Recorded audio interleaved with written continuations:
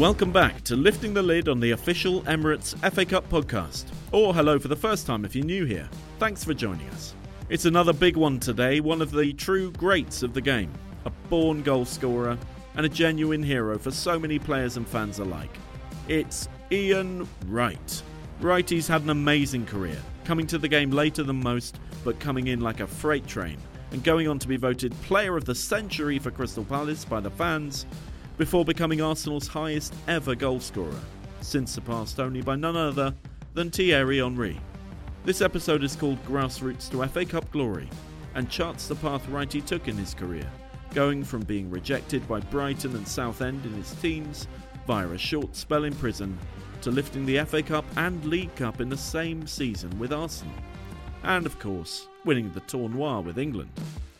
So here it is, Tubes and Sid's conversation with Ian Wright. Welcome to Lifting the Lid. Sid, this is normally the time I say, how you doing? But I know how you're doing because you are absolutely buzzing, my friend, aren't you? Oh, this is... there's not many times you can say you can interview your hero and your idol. But today's the day. Today's the day.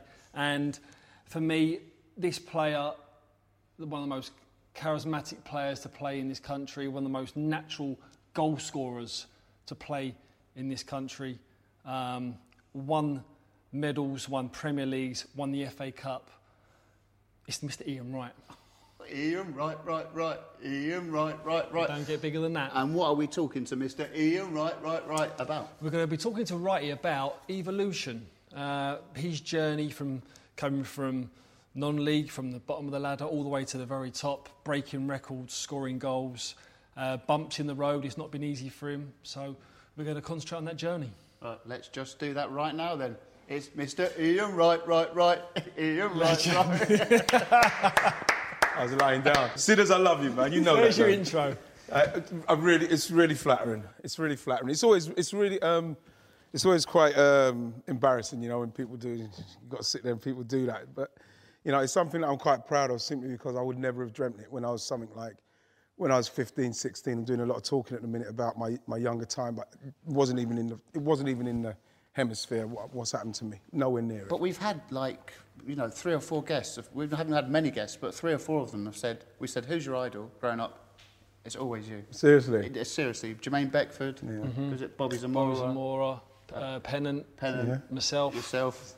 So the thing is with me, I wasn't even a striker. I wasn't even a flared player. But I was growing up. I went to Crystal Palace. That was I used to go and watch Palace. I was just, lived a stone's throw away from Sellers Park. And this, Wrighty was just the way he celebrated goals, the way he just banged goals in. He wore his heart on his sleeve, and I think that's just what probably caught.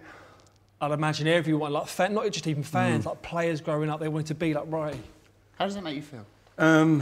Well, it's strange because I don't know if it's because of the fact that I didn't have the youth team upbringing where I played football very much off the cuff. And I remember when I finally because the only trial I got through was Crystal Palace trial when I was 22.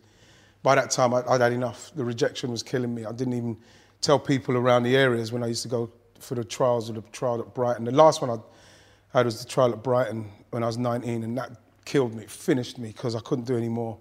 And all the trials I had when I was younger, with the district teams and the teams, Millwalls, all of them, Orient, Palace, Charlton, all of them. And I didn't get in any of the trials. And when I did get through the Crystal Palace trial, I remember because I had a 2-week trial, and Steve Coppell just said to me, no matter what happens, never change the way you play football once you get into that third of the pitch. Yeah. Be free, do what you do, just play how you play. He said there's times, and I used to get so much stick from the older guys because I came straight from the Sunday morning football to the Palace first team in the second division, and it was a massive change. Like the fitness, how good the players were, the fact that I was constantly thinking to myself, I don't belong here. Did you think that, yeah? Yes, I did. Yeah. Yes, I did, because the reason why I thought that is because I weren't fit enough for a start, and I was doing things that they were way ahead of me in respects of knowing what my next move might have been, knowing that my body weren't at the right shape when you're receiving the ball. And I didn't think the first 3-4 days, there's no way I thought that Palace would have taken me. But then we played in a couple of friendly games, and I just done a couple of things. One of best overhead kicks I've ever scored was in that Palace trial. And it was one of the, and I don't know if that was it, that was the moment, but like, you know, when you go on trial, they don't talk to you. People don't talk to you, the other guys don't talk to you properly, you know, they might pass the ball to you every now and then. But when I scored that goal and afterwards, people started talking to you, they started to see you doing a bit. I think I got a bit of confidence from that. And it's off of the back of that, Steve Coppell said that to me, never change the way you play in the last third, and I never did. Anything I felt like doing in the last third of the pitch, I would just do it. I would just try it. Shots from anywhere, everything. Tricks, I'd do anything. I used to play Sunday morning football. The problem I had just before I got to Palace with the Sunday morning football is that I was scoring like 3 and 4 goals a game on a Sunday because you got fat guys putting out fags before they're starting. It was that kind of game. Wright. Still finishing off their last beer. Finish off the last beer, throwing the can. What, Barry, last night was quality, mate. That kind of vibe. So when you're scoring 2 and 3 goals a game against that kind of opposition, you're not really thinking you're doing anything of any note. So I used to do a thing where I used to try and actually score by hitting the post first. Or I used to just have shots, can I hit the bar from here? I love that. So you know what I mean? So in the end, I didn't realise it's actually honing finishing. But because is it bad for me? It got boring in that football, scoring goals, scoring that many goals on a Sunday. It was boring. So I was trying to score different goals. Didn't even realise I was honing my skills. Well, people start saying to you, why'd you keep hitting the post? Because it wasn't often that you'd hit the post. You'd miss. Sometimes you'd hit the post and maybe once every 5-6 games. You might hit the post and it goes in. But sometimes I'd hit the post and it'd be like I scored a goal. People say, what's he celebrating that for? You know, but that's the kind of thing I do. I just literally shoot from anywhere. So look, I want to take it right back to the beginning. Growing up, when you was young, first memories of football, and like who's your heroes? Who did you look up to? Who did you want to emulate? Like, well, remember the first real game of football I saw, which was like, that was the 1970 World Cup with Pele and that. I was like 7, and it was like I think that got me going. Watching them in colour, you know what I mean, as well. Got a colour TV. Watching them, I remember watching that FA Cup final that year as well, Leeds and Chelsea. And I remember they had to play again at United or something. Dave Webb scored. That was it. So that was the first one. So Pele was obviously, Rivellino and them were the ones that I first started to get interested in them. And then as you get going, it was Kevin Keegan, Laurie Cunningham, and mainly Cyril Regis. Those are the people. Laurie Cunningham doesn't get the mention that he should do. No. He was an unbelievable player, wasn't he? Unbelievable player. Remember, he signed to Real Madrid. We went to Real Madrid. But the thing with Laurie, when you listen to Del Bosco when he used to talk about Laurie Cunningham, he said even the players in training used to treat him badly and kick him and all sorts of stuff. He was the one. I remember when he went to Real Madrid, he used to take corners with the outside of his right foot, stuff like that. But like, I remember he was somebody that he kind of flashed there really quickly. Came from Orient, you know what I mean? Obviously went to West Brom and stuff like that. But then he went over there. But people didn't see him how the black community saw him. He was phenomenal. He was an unbelievable player. And I remember meeting him. Remember that after the 1988 FA Cup when Wimbledon won and they done that moon thing? Remember that? Laurie Cunningham was in that team and we had to play them on the Monday in a kind of testimonial game. And Laurie Cunningham was there and I was literally dumbstruck. It's the first time I'd ever met him. Wow. You know, by now I've been playing for 2.5 years and he was sat there and he was like substitute for him or something. I don't know what it was. I literally couldn't even speak to him, you know. He nodded to me and everything like that, and I was desperate to speak to him, but I couldn't. And it's one of the things I regret more than anything in the whole world. I didn't speak to him when I had the opportunity to speak to him. And what age did you realise you had a talent? You know, you could, score goals? Probably, I don't know, probably about 9 or so, because it was all about scoring when I was younger. I remember saying to people, I don't remember passing to somebody from the time I started playing till about 12. I really cannot remember passing to people. And I remember my teacher, Mr. Pigden, because when I used to get close to the goal, I used to blast it. And he was the one who taught me about looking where the space is. Yeah. And he told me that when I was like 8. And I never, ever forgot that. I always done it, always finished. You never see me go around a goalkeeper unless he really comes out and commits himself, then you go round. Yeah. But I'd never do that thing where you go up to a goalie and do a bit and try and go round and always look for the space. He always said, finish in the side net and it's the best one. score beautiful goals, he used to say. And so once he'd done that, I just started to concentrate on that. And I used to finish pretty well at that age. This is why I was really disappointed when I used to go to the trials, because I scored goals on trials. All sorts of goals. I could kick with my left foot, my right foot. What would they say to you then? They didn't say anything, because none of the, like when we went to the district, I never got approached by a scout. Never. It's funny, when I signed for Palace, all the scouts would say, yeah, we heard about you, and this and that, but never got approached by a scout. It's mad because, like, strikers are born to score goals. You've got a natural goal scorer scoring goals, but, I mean, the only way that I could probably look at it is if to say that you didn't have the tactical or technical... Maybe. Because you didn't have that upbringing. You come literally straight from Probably didn't pass South London. Probably didn't pass. And didn't pass as well, yeah. 11 was my first. I went for the trial with Orient. I had a trial at Charlton, Palace, Millwall. Even when I went over my trial with London, didn't get in the London trial. And the three fellas I went with Henry Laville, Steve Pittman and Keith McPherson.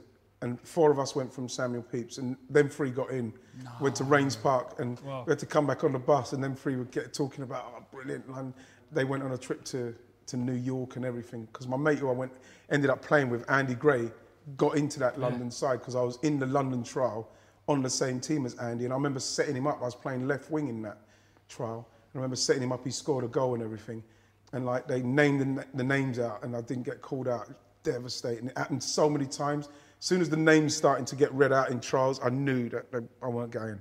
It was honest. Even when I think of it now, it's like so horrible. It brings me back to a horrible place. But then, to be fair, you just went, and they all just went. Yeah, but it was a weird time for me because I couldn't deal with rejection through that time. So it was very tough for me. I didn't even tell people I used to go on trials, because when you come back to the community and that, you tell them, yeah, did you get in now? They say, yeah, it's not, because you're not all that. When you're playing with us, you're all right, but with them, and then that was in my head. I genuinely didn't think I was a good player through that kind of adolescence and teen style times.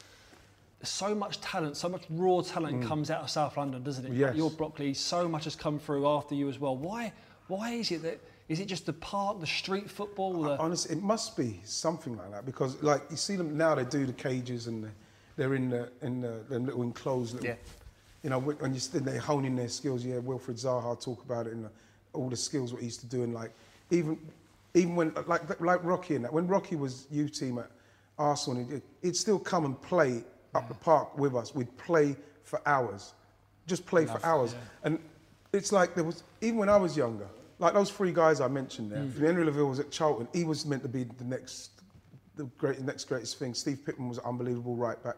And Keith McPherson played for West Ham for a while, and then he was at Reading. The three of them were just, when I was younger, I just thought, yeah, they're definitely going to make it. All from South London. I don't know what it is, something in the water. I don't know what it is. You look at the amount of players that are coming from South London even now. I haven't got a clue what it is, but all I remember when we was younger is that everybody played football, and it's like everybody was pretty good. Yeah. You know, played for hours. Yeah. Everybody's pretty good. I never got tired playing football. And it was all different ages, wasn't it? It doesn't matter if you was 5 or 6, you're in there with 13, 14-year-olds. Everyone's in there together. Yeah, yeah. I don't know what it is, but, you know, we do produce out of South London. Amazing stuff. No, away from the football pitch, your upbringing was quite tough, wasn't it? Well, it was tough because in the household I was in, it was very tough. It was very abrasive. My stepdad, my mum was, you know what I mean? There was a lot of drink, a lot of stuff going on in there. And my older brother, who came from Jamaica when he was like 10, we didn't really bond. But my brother Morris was the one who teased me to death. So he actually teased me to the point where I practiced everything.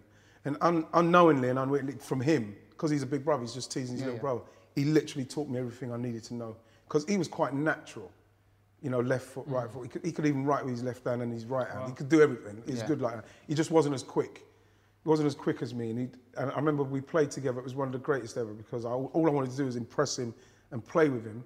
And we played against a school called Fairlawn, and he scored a goal. And every goal I scored in my career, he always came out and said, not as good as the goal I scored against Fairlawn. Except the goal I scored against Everton. He scored my goal against Everton. That was a bit better. Yeah, right, but like, it was the place where he was the only one who I got any kind of like love and tenderness from. Everything else was very abrasive, very raw, very rough. Nasty things said, you know, you get a clump, get a beating every now and then. It wasn't nice. So when I used to go outside the house, especially when I played football, which I wanted to do more than anything else. If I was losing or it didn't quite go my way, bam, straight into a fight. Yeah. So it was that kind of angry little guy who just was like, he didn't really want to go on because he knew it was going to happen somewhere along the line. You're going to get some kind of abusive kind of comment or a clip or something. So it was one of those things where I used to stay out till all hours and literally go in, have your bath, go straight to bed. You know, so it wasn't a place that I wanted to spend a lot of time in the house. And football was, when I came out, it's all I wanted to do. And if that didn't go well, you end up in a fight. I did anyway, because that's how I kind of expressed myself at that time. It wasn't good for me. It wasn't a good time. So you've got a documentary coming out. Yes. Home Truths. Yes. First of all, just explain. I mean, it's obviously about your upbringing and the home truths that you grew up in. But how difficult was it to go back to your roots and film? It was tough, Sids. Yeah. It's really tough because what I'd done a Desert Island Discs. And they've been asking me for years to do it, right? And I didn't do it because I don't know why I didn't do it. It was because I was maybe thinking about the music rather than the actual, the times, what was happening in the time, and then you put the music to it. So then when I finally did do it, I did that.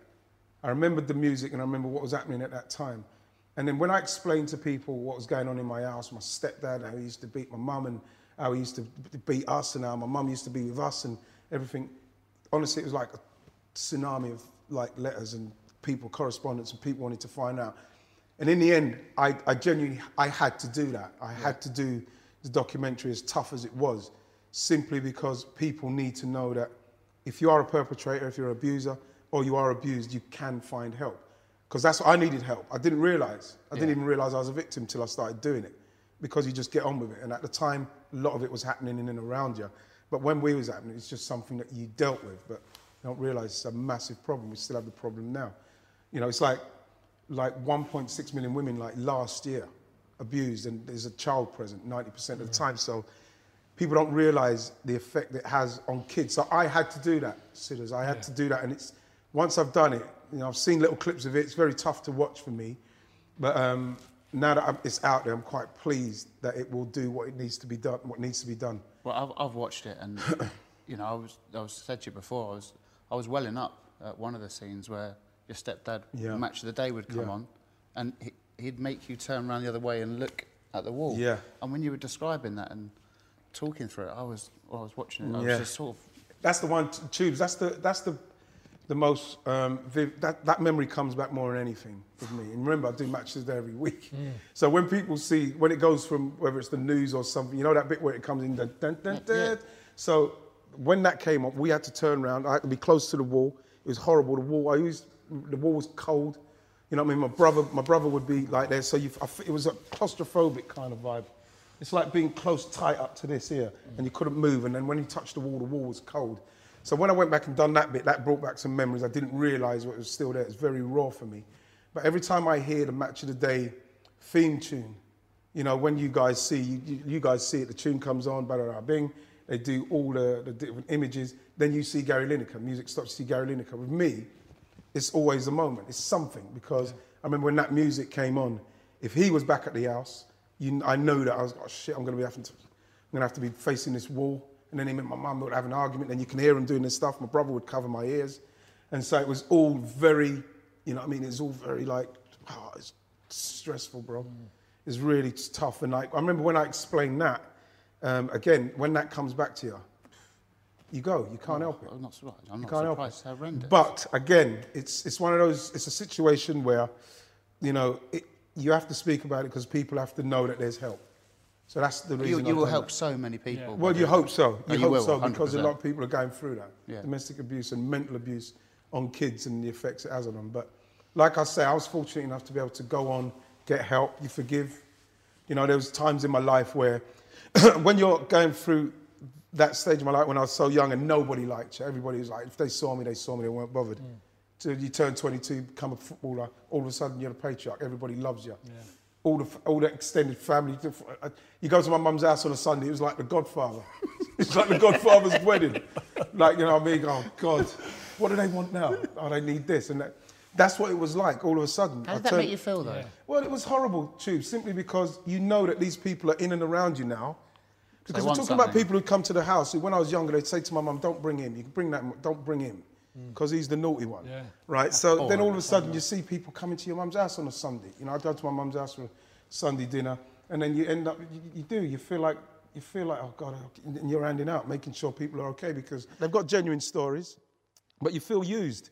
And it was a time for me, it was a very confusing time for me, because all of a sudden everybody loves you, whereas you don't have, I'd never had that. You know what I mean? It's always fighting on your own, trying to find your way and this and that, you know what I mean? And to be honest, when I met Sean's mum, you know what I mean? Sean's mum was amazing for me, Sharon. Yeah. You know, then Sean at the time was like 2 and a bit. And what happened with me enabled me to make sure that me as a dad, you know, some people, they don't break the cycle. And that's what it's about, Sidders. That's what abuse is about. If you're an abuser, you've got to break the cycle. And I knew that when I saw Sean and he didn't have his dad around, then I adopted Sean, brought him on as my son. He's my son. I said, that's not going to happen to him. So what it's done, it's enabled me to make sure that he had a proper upbringing from a dad. You know what I mean? So in the end, you know, it's a kind of a good foundation for me to be able to say, when I think of those bad times, I could just think of Sean. Yeah. You know what I mean? It's amazing. That's why this has answered a lot of questions throughout your life, not just even your childhood that you was probably a little bit lost by or just fell by the wayside with. You just let a lot of stuff just sort of carry on with life, and now you've sort of hopefully you've closed a few chapters. Well, the thing is, yes, it is, and you're absolutely right there. You close a few chapters, and the thing is, you have to close those chapters for yourself. Sometimes you're feeling like, I need an apology from them, I need this. You don't. You need to be able to accept it yourself and move on, because then you've got to provide and do what you're doing for your family who's coming. You've got to do your stuff. You can't continue to live in that past, otherwise it just festers. It just you turn into a nasty person. You turn into a hateful, vindictive, nasty person. You have to let it go, forgive, understand like what my mum might have been going through, look what she was going through, what he probably went through. They would never tell you their story, but what you've got to do is you've got to say, well, that was their story. I'm going to move on and forgive them for me. So as I can then go on and carry on and bring my kids up how they should be brought up. And that's what's happened. It's taken a long time, 50 years. Yeah. You know, 50 years it's taken, you know what I mean? And I feel like I'm in a great place. Brilliant. Great to hear that. And how much did football help? Football was the redeeming factor in everything for me. Everything for me, you know what I mean, wherever I need solace, and I get it out of football, whether it's watching football, you know, it's talking about football, you know, it's always football. Well, let's talk about football then. Yeah, man. Let's talk about the FA Cup. Oh, my God. Well, like I said, like, the first one I saw was the Leeds. And I think I've watched them ever since then. I remember the one when, I think, some Mick Jones crossed it, Alan Clark diving headed it. Because that's where I first saw the striker with a number 8 on his back. It was Alan Clark. Okay. That's the first time I saw it, because I used to love Alan Clark. I don't think I ever saw him miss the target. And this is where my affinity with Leeds started. I used to love Leeds when I was a kid. But like, could you score that goal against him and that chip over? It wasn't, but it was not personal. You know, it was Leeds fans. Strictly business. It was John Lukic. Yeah, but what I try to do with Luke is make him have absolutely again. Thought about my teacher when I scored that goal. The thing with that one, I wanted John Lukic to have absolutely no chance. Like my teacher used to say, don't give him no chance. So when I see John Lukic's face, I said, don't blame him. There's nothing to do with you, Lukey. Don't even think about that. That's done. You can't save that. Those are the goals I love and get joy from, simply because it's what Steve Coppell said. All I remember when the ball came, I remember Dennis flicked it to me and it kind of hit me in the face. So then it was down in and around here. And I remember it was Weatherall. All I could see was his feet, because all I'm trying to do is get it to a position where I can then get it and what, am I going to pop it off to Dennis? Am I going to do something? But then all I saw was him backing off, then I saw the line. And then what Dave Seaman would always say is that when your head's down, that's when the goalkeeper's probably looking to see, right, where's my...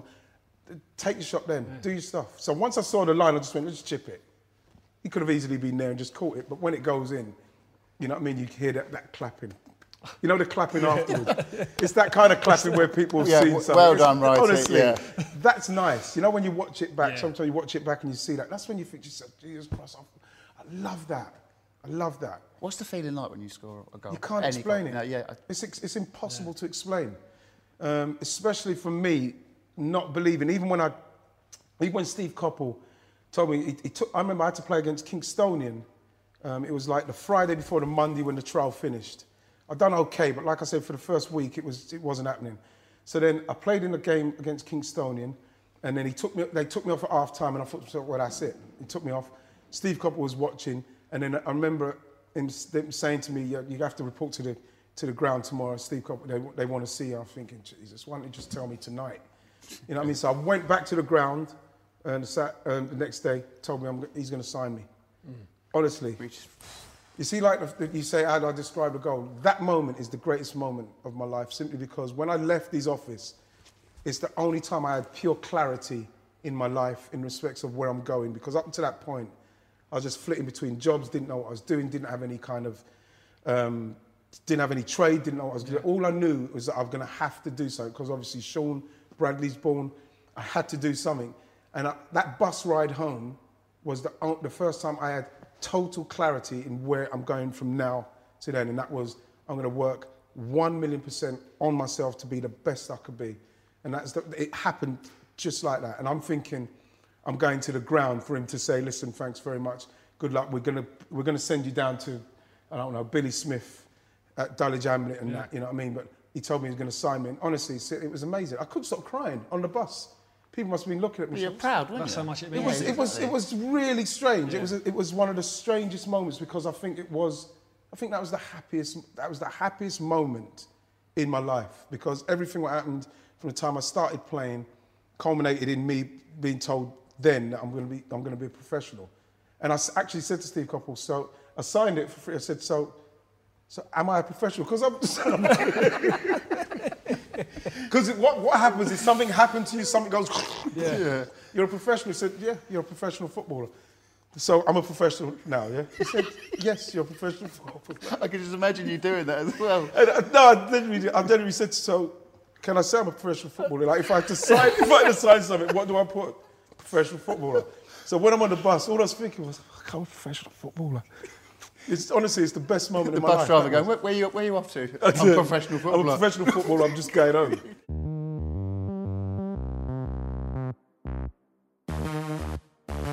Did you quickly realise it was professional? So then when you was in Palace, you signed your forms like you've done, now you're playing. You're in a dressing room that's, week in, week out. Is it now the step up to go, right, this is business time? So this is where I knew now that the fitness was I will get the fitness. So now it's a case of, now I've got to learn how to be a striker. I had Trevor Haylott. Remember Trevor Haylott? Yep. I remember watching Trevor Haylott at Millwall when I was like 11. They bought him for something like 100 grand or something, whatever it was. Or was it John Mitchell they bought 100 grand for? But anyway, it was Trevor. So Trevor Haylott, I had to play Trevor Haylott. One of the best educations I could have, because he'd hold the ball up. He'd literally tell me where to go, and he was telling me, get over there. You know what I mean? The ball's coming here, get in there. When that ball comes to me, I'm going to win the flick on. Go there. He didn't.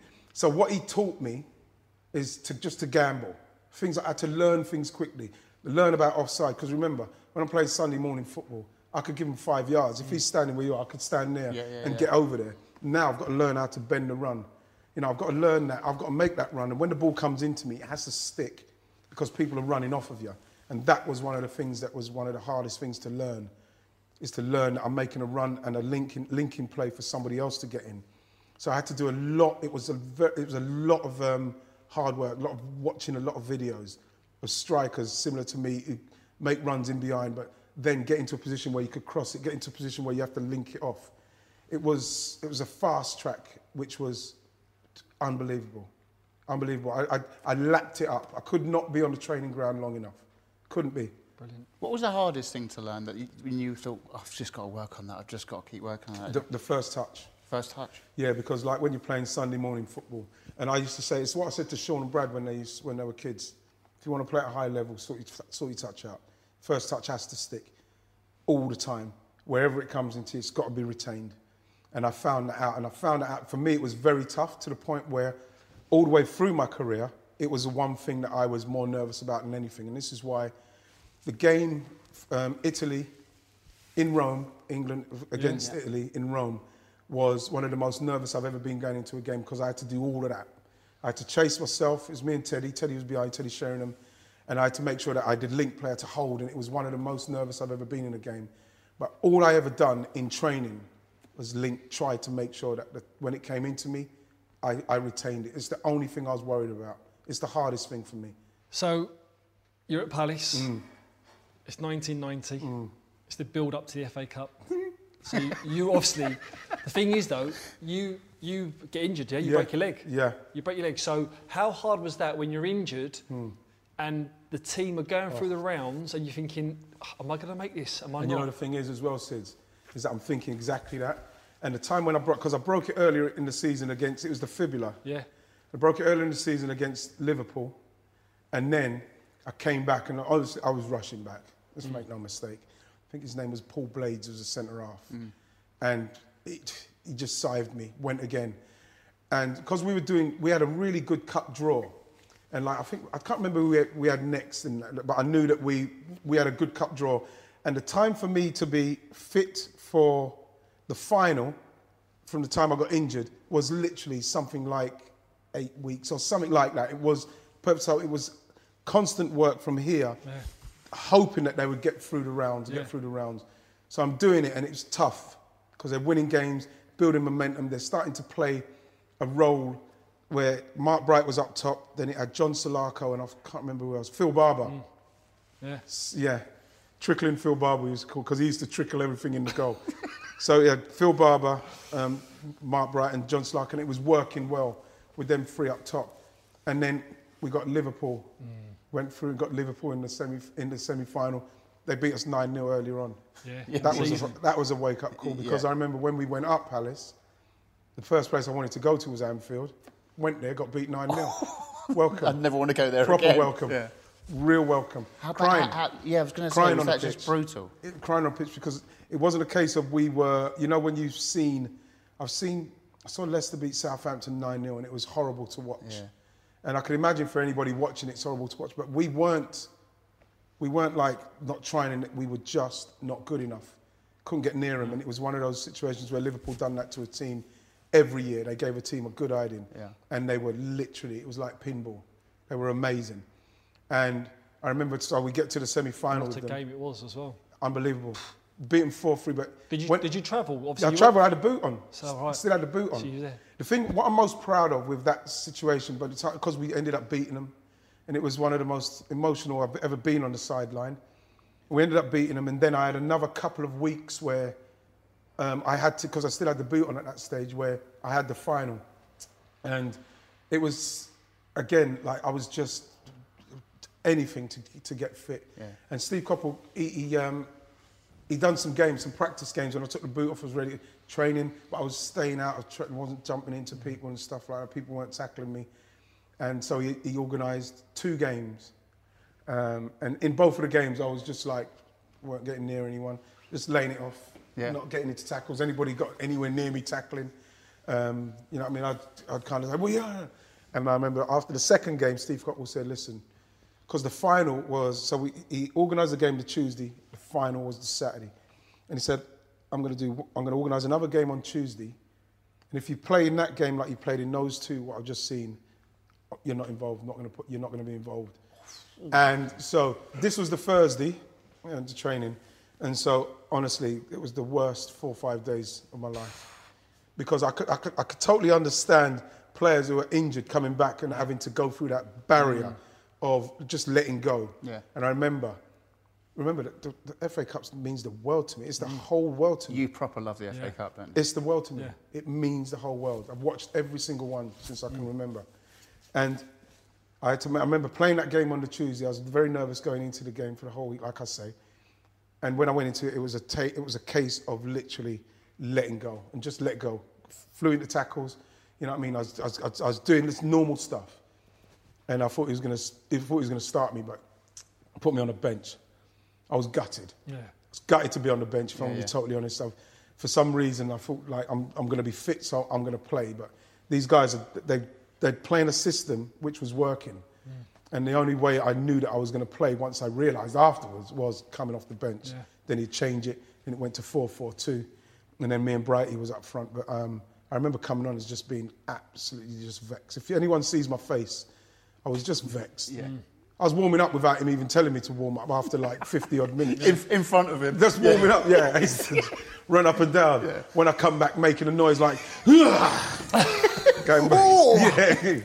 whoa, Jesus, can't get any warmer than that. But like, and it kept going, 73 minutes I got on. What did he say to you before you went on? You know what? He just he didn't say anything. He didn't really say anything, because I remember he used to call me Satch, and like I remember, because he must have thought I was warming up down there, but like when he went like that, I was right there. So Ian, I went, what? Right, and he said, right, you're going on. And he went, I just have one more warm up. So you just go, you go back down and you come back up, and then you come back. But it was really weird, because I didn't feel like anything special was happening. All I was thinking to myself was, I just want to go on because I want to go on at Wembley. It's the first time I'd ever been to Wembley. Yeah. It's the first time I've ever been to Wembley. And when you go on, it's spongy, Sidders. You know? It's spongy. And it was just like everything what I dreamt of when I wanted to play at Wembley. I felt it like, but then you go, I literally couldn't believe it. I couldn't believe it. I was in the living room watching it. I was like... Couldn't believe it, Sidders. It was just like... And you know the thing is that when I was coming on, I said to myself, I'm not passing to anybody. Went back to my 9-year-old self. As soon as I get on, I'm not passing to anybody. I'm getting the ball out of my feet. I'm having a shot. This is Wembley. Yeah. And this is the FA Cup final. I want to do something. But then what happens is that I come on, I'm running about, and then you get that second wind. So then you get it. And then, like 3 minutes? I don't know what it was, but the ball comes from Nigel Martin, and I know that Richard Shaw and Brian McClare kind of go for something, and it kind of bounces through to Brighton, and Brighton gets it to me. So all I'm thinking is, right, this is me thinking I'm getting this so I can get my shot. But then when I go like that, then I see Mike Phelan, so I had to go past him. And then as I've gone past him, Gary Pallister, you could just feel when somebody is just going too quick. Yeah. Really, really poor defending from Pally. But I always thank him, thanks Pally, you made me, Pally. But like I knew he was coming too quick, and he's so tall. So as I went past Phelan, I went like that, then I cut it instantly. Yeah. Went back to my teacher. All I saw when Jim Leighton was there, because I was on this angle, was just a lot of goal. Just saw a lot of goal. And even when I watch it now, it wasn't where I put it. I didn't think I put it enough. I didn't put enough curl on it, but like I put enough pace on it. That's what it was. To the point where I fell over when I hit it. You know what I mean? I wasn't happy with the actual. Yeah. But when it went in, Jesus Christ, it was like. The explosion, that something happens in you that it's unexplainable. You can't explain the explosion of adrenaline and ecstasy that goes off in you. And the only thing, and then my face was contorted. I felt like I was going to cry. And the only thing that stopped it was because they all bundled on. Yeah. And I hate that. Do you? Yeah, oh God, because all it just brought me back to a claustrophobic vibe. Of course. Right? So then what's happened is that, so I'm screaming for them to get off me. So when they get off me, I'm like that. Then you get up, then you realise where you are, and then you realise, you go back to the halfway line, and then you realise, Jesus Christ, I've just scored in the FA Cup final. It must be so good. Honestly, you can't. It's like, you know, as much as the Palace fans, they don't really deep down understand my love for Arsenal, because they think it's just because when I went there. They don't realise when David Rocastle went there in '82 that the whole estate started to support Arsenal.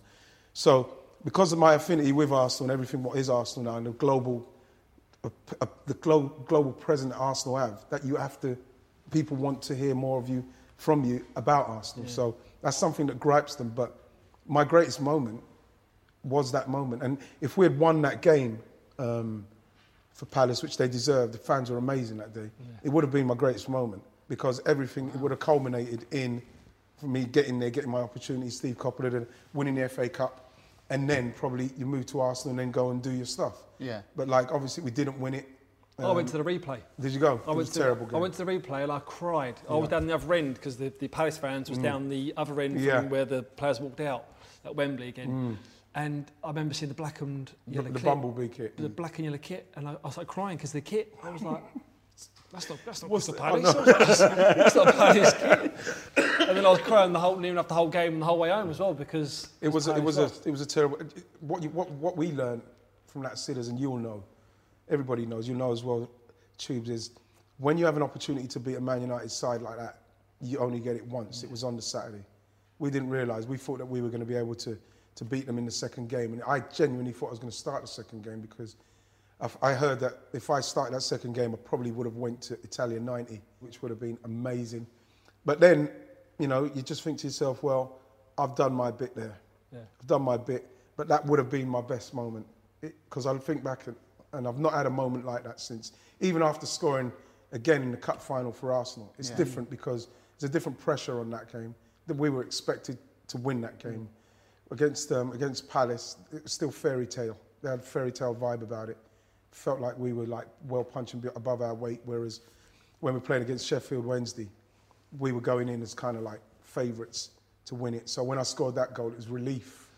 How hard was that one? Because I remember the Sheffield Wednesday, because you played them both in the League Cup final. Yeah, as well, and, yeah. Man's that, Arsenal, Sheffield Wednesday, both cup Both finals. cup finals, yeah. So the first one, Yeah. header. Yeah, Merce. The first one was the header. I remember in the cup, in the League Cup, Merce scored the winner in that game. Yeah. But the first goal was, it's just like, it's such a beautiful goal, simply because, you know, my heading is something. Again, you talk about working on stuff, and when I was younger, I didn't head the ball because I didn't like it. You know what I mean? It used to hurt my head, and the ball used to ting. So I used to stay away from the... Just really didn't like I didn't heading. used to like heading the ball. Wow. But then as time goes by, you have to learn to head. And so I learned to head and, you know, learnt more. I used to close my eyes some of the times. Took a while to learn to head it with your eyes open. Yeah. And so for me, when I look back at that goal, Jesus Christ, I love that goal because if it come from the free kick, then it went Andy Linnigan over to me. And all I remember was just the textbook back where it's coming from.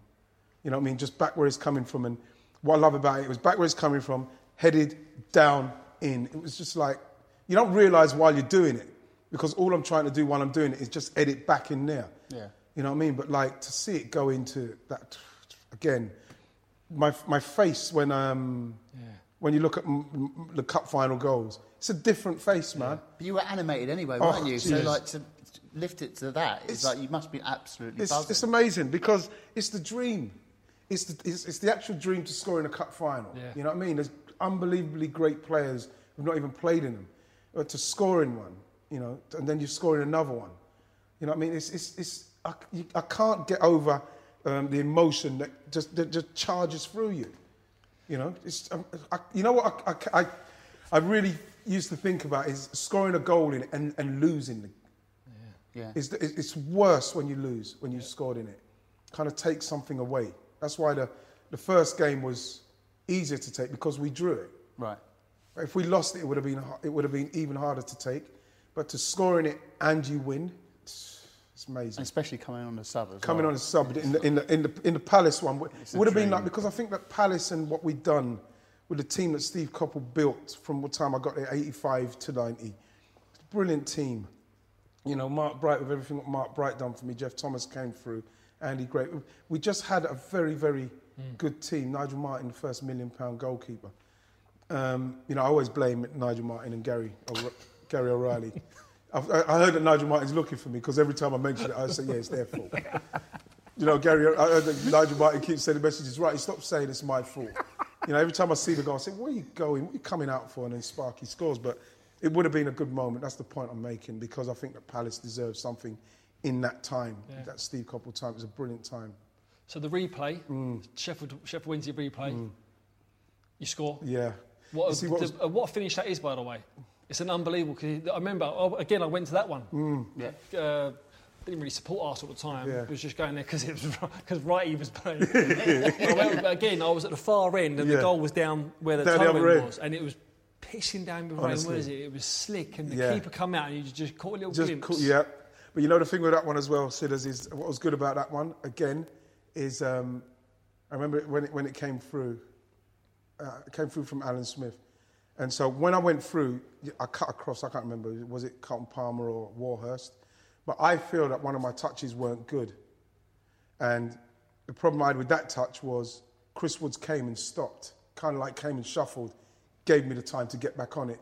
And it gave me just enough time where, again, I was able to... Because what a lot of players try to do is they try to hit the goal when the goalie's here.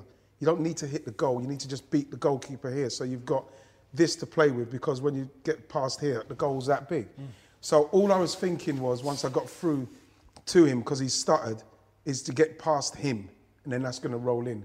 And what's beautiful about doing that is when you have that couple of steps, then you dink it over him, is that people at the back, they don't know it's gone in. I know it's gone in. So you have a moment where it's just purely yours. until the noise kicks in because they see it hit the net. But once it went past him, I knew it was in. So that's when I ran off. And then you wait for the... That must be quite a surreal sort unbelievable, of feeling. because when they see me go through, then they see the... Yeah. Then it goes, that's the moment, you see? So you get that moment. And so in that moment, I know I've scored, but you have to wait for it to happen. Yeah. And then, I remember turned around and ran that way, here, and it was just, the Arsenal fans were just, it was like... You know that World War Z, that Brad, when they're trying to climb, it felt like that. That's all you could see. Just bodies everywhere. And I didn't know how to do that celebration because I was trying to do something and turn around and spin and do it, but Kevin Campbell grabbed me, so he stopped me mid-celebration. But I remember I was just screaming. Yeah. Because the thing with that finish was there was a lot of time to think about it. And those are the ones that I used to work on a lot in training. The ones that you have to think about, because when you're on your way down there, because remember, Alan Smith flicked it on in and around the halfway line, and there's a lot of time to think, there's a lot of time to get that touch wrong. You know that the goalkeeper's waiting for a bad touch. And I thought I did a bad touch. And if anybody who watches it, you'll see exactly where I thought the bad touch was, because he comes and then he stops. And then that was it. He gave me another chance, and bam, I finished it. It was beautiful because I think Wembley... At night, it's much better. Noise, everything feels different. And how did you find the step up from Palace going to Arsenal? The step up and the pressure? Yeah, it was quite intimidating because they were champions like 2 times out of the last 3 years, weren't they? 89, 91. And so when I went in the dressing room, you know, I've got to say, from then, I didn't think it was going to take me another 7 years to win the league again, if I'm being totally honest. But we went through some fallow years, which was really quite hard. We finished 10th and 12th, but we won cups. Didn't want to be a cup team, but like when I went in there, it was intimidating. Yeah.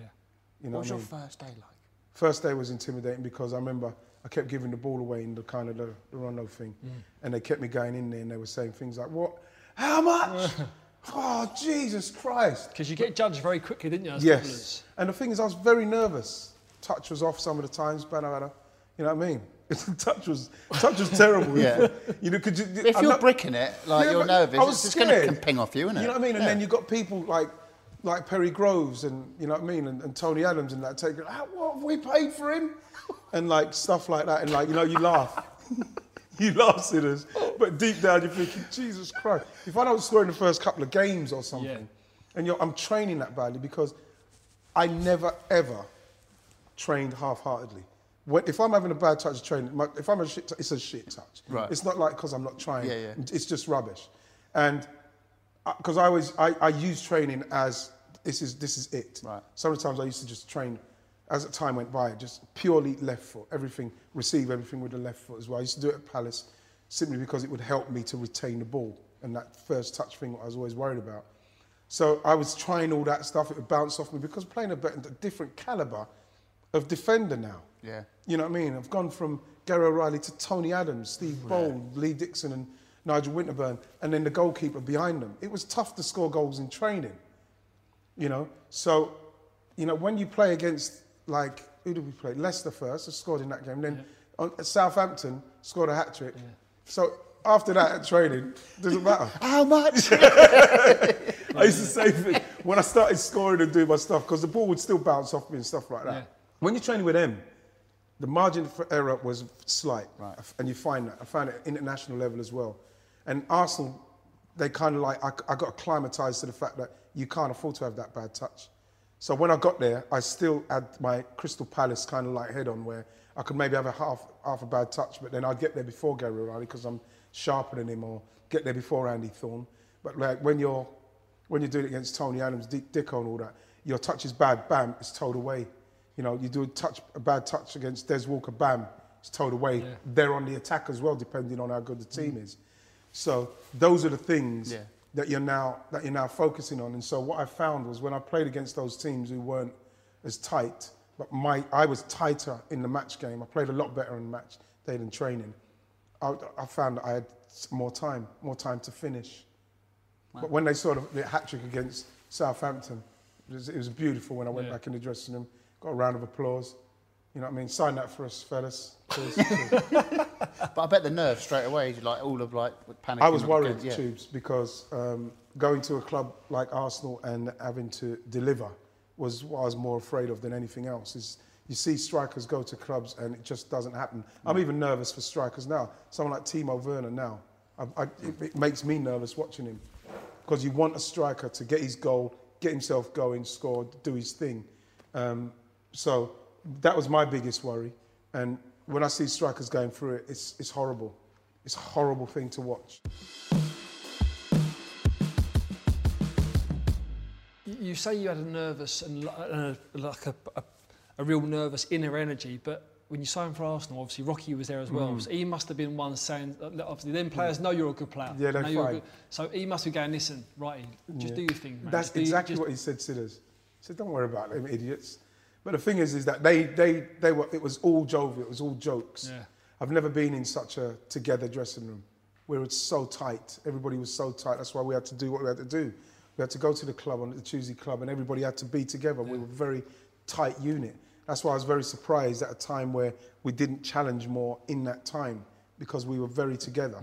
And you see that it was the same core of players that when Arsene Wenger came, he took over and we went on to do stuff, because we wasted those years, if you ask me. But it was like Rocky, because he was a very influential player in the dressing room, and I was his guy. He's looking out for me. Yeah. He was fine. He was looking out for me.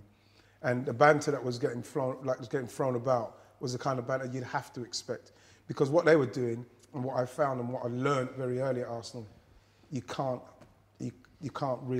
play badly. I realised that you can't miss chances. Not really, you can't really miss chances. And, you know, I didn't get a lot of praise from George Graham. It's only once we stopped playing and he'd done an interview saying that when he bought Ian Wright, I wanted to buy the finished article. I couldn't believe I heard him say it, because in all the time, even when I scored the hat-trick at Southampton, he never even said congratulations. Never even said congratulations, well done, good debut. Did that drive you all to yeah, because he was somebody that you didn't get a lot of recognition from in respects of well done. Yeah. Apart from Tony Adams, you loved him. And Dave Seaman. You know, Dave Seaman would be in goal, like, you know, we'd be shooting and Dave Seaman would go like that. And like, he's not trying, and then the boss would say, David, come on. Right? And then all of a sudden, Dave Seaman started, no one could score. And like, you know what I mean? And with Tony as well, Tony was his guy. But I think that with me, I felt like he always felt like for some reason he had to keep, you know, the carrot and the stick kind of vibe with me. Didn't get a lot of love off of him, but I loved him so much and wanted to impress him so much. And like I say, when I heard him say that in the video, when I stopped playing, I couldn't believe it. He thought that I was the finished article. And all I was doing when I got there was trying to work hard to become the finished article. Yeah. So it worked from his point of view, but I still believe that if I was a manager, I wouldn't manage in that style. I was going to say, was it extra hard for you because of your upbringing, and you didn't have this sort of father figure who would say, well done, Ian, well done? Maybe it's Tubes. You're constantly looking for appreciation from that kind of figure. Yeah. You know, somebody that, you know what I mean, is giving you something so you can feel, cheers. And yeah, Tubes, probably, that might be something, it might feed into that. Were people aware though?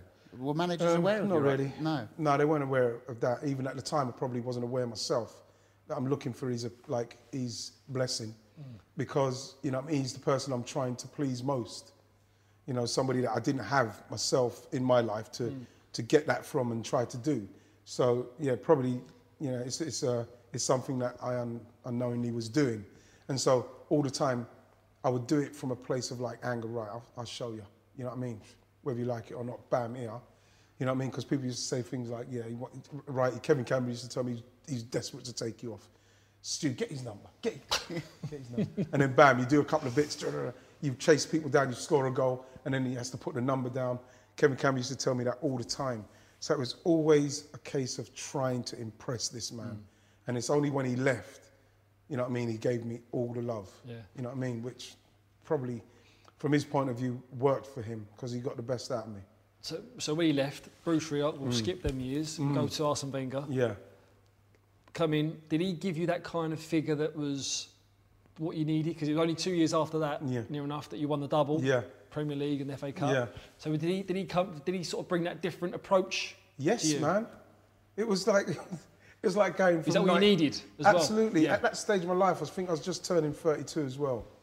And it was at that stage of my life, I felt good, I felt fit, I felt strong.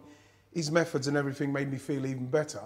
But like, he just loved. He was just like a nice old granddaddy kind of like. Yeah. No, he wasn't that old, but he had that kind of, that loving fatherly figure kind of guy that just wanted you to do the best you can. Talk to you, no shouting. It was beautiful. It was a pleasant environment that I needed at that stage. I couldn't keep doing the, I'm going to prove him wrong again, and going in angry. He's doing things in training to wind you up, you know what I mean, to get you going and stuff like that. You know, he didn't do any of that. He just gave you praise all the time. You know what I mean? He didn't talk for a long time at half time. It was really strange at the start because for 10 minutes he wouldn't say a word. And that was strange when you come in with someone like George Graham and the other managers, especially if you haven't done well. But George Graham, even if you had done well, he wants to bring you back down so that you could go out and go again, 0-0, so to speak, in the second half. But like, he would come in, he wouldn't say anything, and you'd be able to just chill, relax for a while. It was quite confusing at the start, like I say.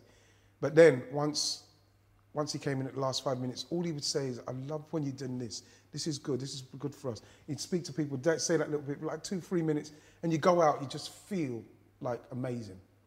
And this is why the latter stages of his time at Arsenal, I said it, and I stand by it. The players, they took his kindness for weakness. And that is why Arsenal faded away like they did, and people spoke about us like they did, like, the weak mentality, no accountability, stuff like that. Because the players took the kind of persona that he had and took the piss out of it, for me, whereas we thrived off of it because we wanted to show him that we, as men, we can react and we can respond to that kind of motivation. He was a breath of fresh air. Did you feel like there was definitely a change? Obviously, I know from the managers before, but did you realise that silverware was going to come as quick as it did? No. No, really? No.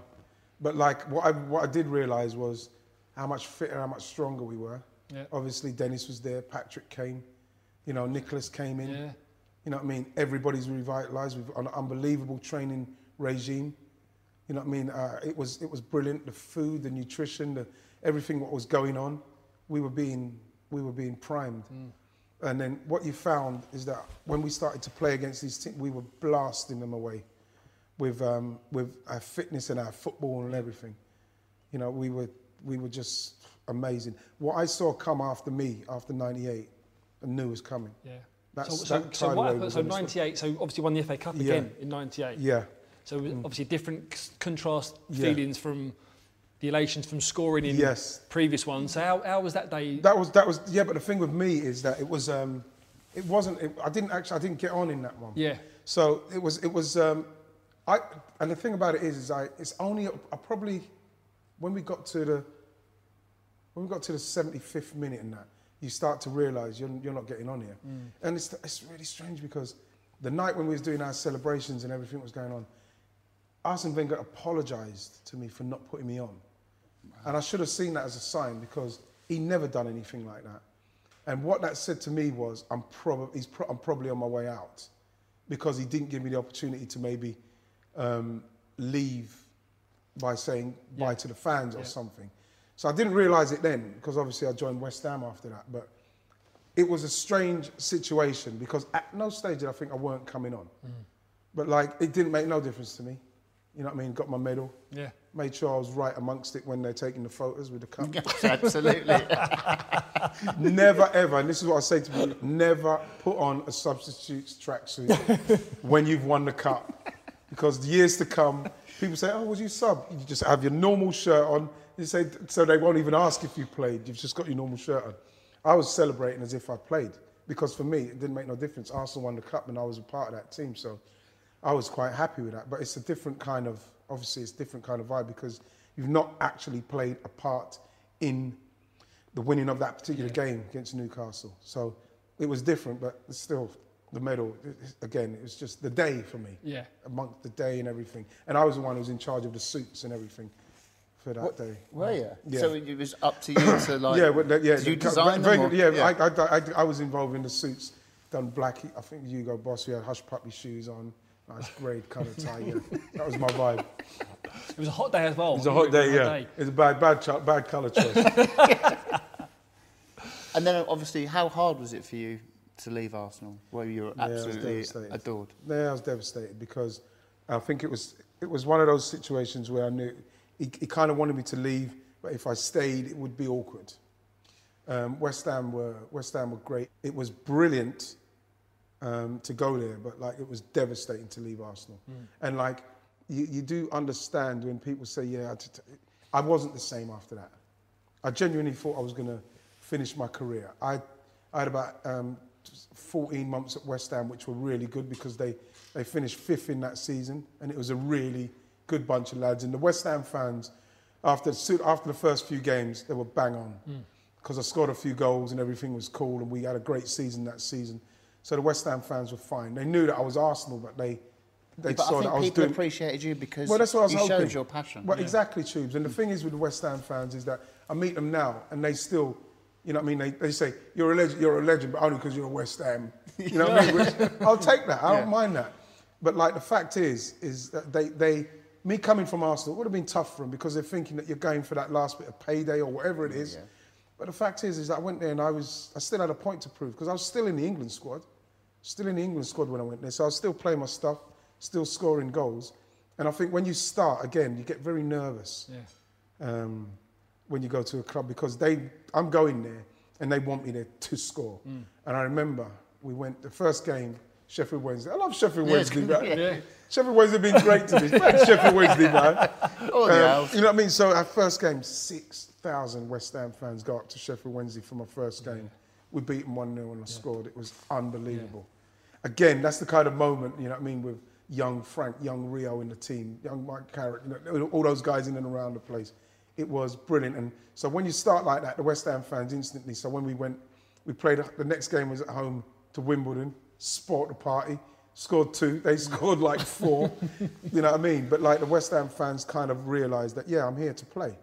So they didn't have no problem with it. But the point I was trying to make, and I've made it long-winded, is I believe that once I stopped playing at Arsenal, something went out because I genuinely thought I was going to retire at Arsenal because it was going to be that season, then the next season, then I would have just stopped playing. So that was quite a tough one to take because in the end, I kind of had a nomadic kind of like ending because I'd done that West Ham and then the next season, West Ham, then I got injured, so I was out for a while. Then I went to Forest on loan. Then while I was on loan at Forest, Celtic came in. That was another unbelievable experience. It didn't go great because John Barnes didn't work out for John Barnes, but my experience of playing for Celtic, again, a club that I admired simply because of Kenny Dalglish, Danny McGrain way back in the day. Celtic was my team. I just loved the kit as well when I was a kid. And so playing for Celtic for that little time was fantastic. Scored on my debut there, that was brilliant. You love a debut goal, don't you? Well, you know what I mean? It was fantastic. We played, I think it was it Hibernian or Kilmarnock? One of them. We beat them 4-5-1. It was brilliant. And then that didn't work out. And then I went to my old, I went to Burnley because like I was going to just stop playing after Celtic. But then Stan Turner, who was fantastic for me at Palace. Glenn Litt was there, wasn't he? At the yeah, time? Man, what Blakey. guy. Blakey. The crazy old thing he is. But the thing with him is, the thing with Stan was, he just said, listen, I've got a really, I think it was the second division, so it was the second division Burnley were in. And he said, I've got an unbelievable bunch of guys, and I think that we've got a really good chance of going up. Yeah. You know what I mean? Just want you in and around, in the dressing room, come in, you know what I mean? I play you play when you want, if you want to play. And I remember, I said, you know what, Stan, yeah, I'll come. Because Stan, and a lot of the stuff that I had to learn, remember I was talking about learning at Palace, he taught it me. Yeah. Stan was the coach who'd stay out with me and do my stuff, Stan Turner. So wow, I said, so it's like a big, long circle. So it's a massive circle, and I ended up with Stan. And what was good about Stan is that I could literally, it was like, you could do anything. The father of, it's son of Stan. I could literally do anything. As long as I turned up there on time, I could literally do everything. There was a session, we had a session, where it was a session one time, and no one was allowed to tackle, but I was going around tackling everyone. You crack on, right? And then I remember Ronnie Jepson tackled someone, and Stan said, what are you effing doing? He said, what's all right? He's tackling everyone. He said, get in. He said, get get him. And he said, well, how come Wrighty's been tackling him? You know what I mean? I got away with murder, but the thing was, I remember when the debut for Burnley against Wigan was tough. It's the hardest one. It was so tough. I think we drew 0-0. I didn't score for about 5-6 games. But for some reason, it didn't bother. I weren't bothered. Right. You know what I mean? I set up a couple of things and stuff like that. But the first game I scored in was Gillingham away. And I said to Stan, I said to him, no, don't start me. I said, I think you might have started Andy Payton. I think Andy Payton might have started. I said, no, start him. I'll be fine. I'll come off the bench. Came off the bench. We were losing 2-1. Scored, made it 2-2. And then I think the next game, couple of games, then we had to play Reading at home. We needed to win the game. Came off the bench, scored the winner. You know what I mean? I think we went down to Brentford, came on, scored. I think I started that game, scored the winner. So in the end, we went up. And it was, for me, it was a fitting end to my career. The stick that I was getting from them fans, because remember, it's not even 9 months I was in the Premier League. The stick, I was, great. What a fall from grace, Wrighty. Look at the size of your ass. Stuff like that, they would say. But it was like, it was kind of like a nice farewell kind of tour. But the fact that we won and went up was just like icing on the cake. Great way to end. Yeah, because Stan wanted me to stay again for when we went up. Like I couldn't do it. I was tired. I felt like I didn't have my ankle was really starting to cause me major problems.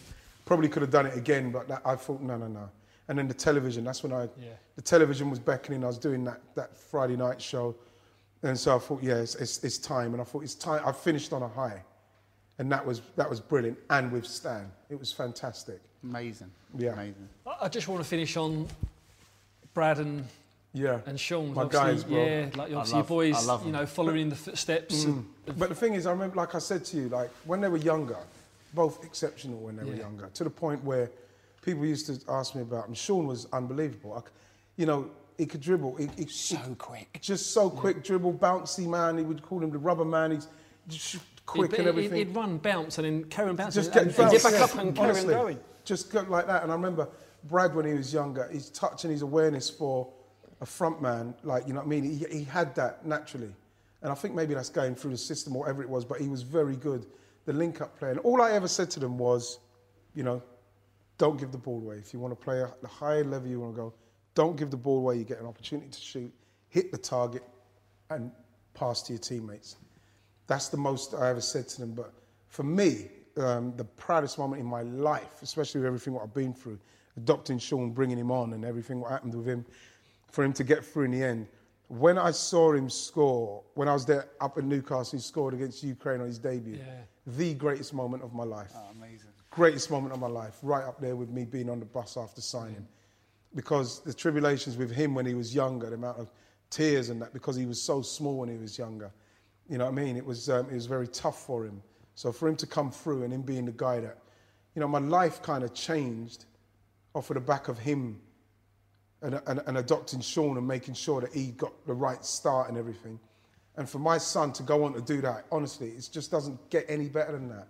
So I have two boys able to play in the Premier League like they did and go on to have good careers, great careers. Sean, constantly telling me about he's got 3 more caps and stuff like that. You know what I mean? Because he's out of order, saying that. But it's quite mad, though, that, isn't it? What? The generational family playing Premier League football. You, Bradley, Sean. Yeah. And now Sean's boy. Yeah, DiMaggio at Stoke. Yeah, but the thing is that we've been fortunate in that respect. And it is tough. It's a tough industry to get into, Sid, as you know, in respect of getting to the top and playing at that level. It takes a lot of hard work and dedication. That's what we're making sure that DiMaggio gets now. His focus has to be on football. How much more can I do to make sure that I've not left no stone unturned to make sure that I get where I want to be, whatever level I can get to? How much have I worked to make sure that happens? All hard work from myself, Sean, Bradley, DiMaggio. It's hard work and sacrifice that gets there. If you're fortunate enough to have a son who gets to play, you know what I mean? The main thing is to not drown them with football, letting them play from a young age. Some of the times I used to say, no football this weekend. Yeah, we're going to do something. It was just going to chill and they'd be like, So that really interests me that you. yeah, no football, man. Sometimes just relax. You know what I mean? Like let the team let the team play without them. They're fine. Wow. Nothing's going to happen because what you want them to understand is that as much as football is there for everybody to play, and it's great that everybody can play, sometimes, you know what I mean, have a break from it. Because I think a lot of kids, we're talking about being involved with academies from the age of 8, and stuff younger, whatever it is. And sometimes you need to be able to do something else so as you can know that they still love it. And they loved it, though. They loved it. You know what I mean? But I'm worried about kids being involved from 8 to 16, and they don't, and they get to 16 and it's too much. It's burnout, man. It's too much. Some of the times just stop them from playing. Not playing, no football today, man. Just chill, man. No football today. It's fine. You'll be all right. You know what I mean? And then they'll want to play. They'll want to play and they'll keep playing.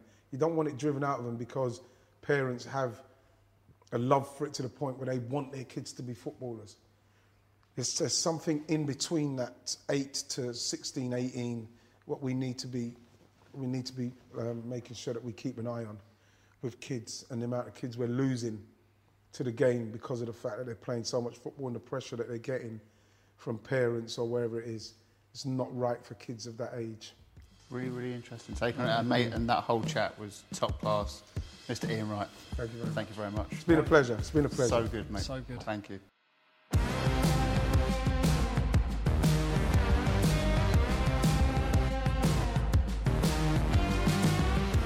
Lovely stuff. Incredible to hear about his life and times in football and the generations of his family following him through the game.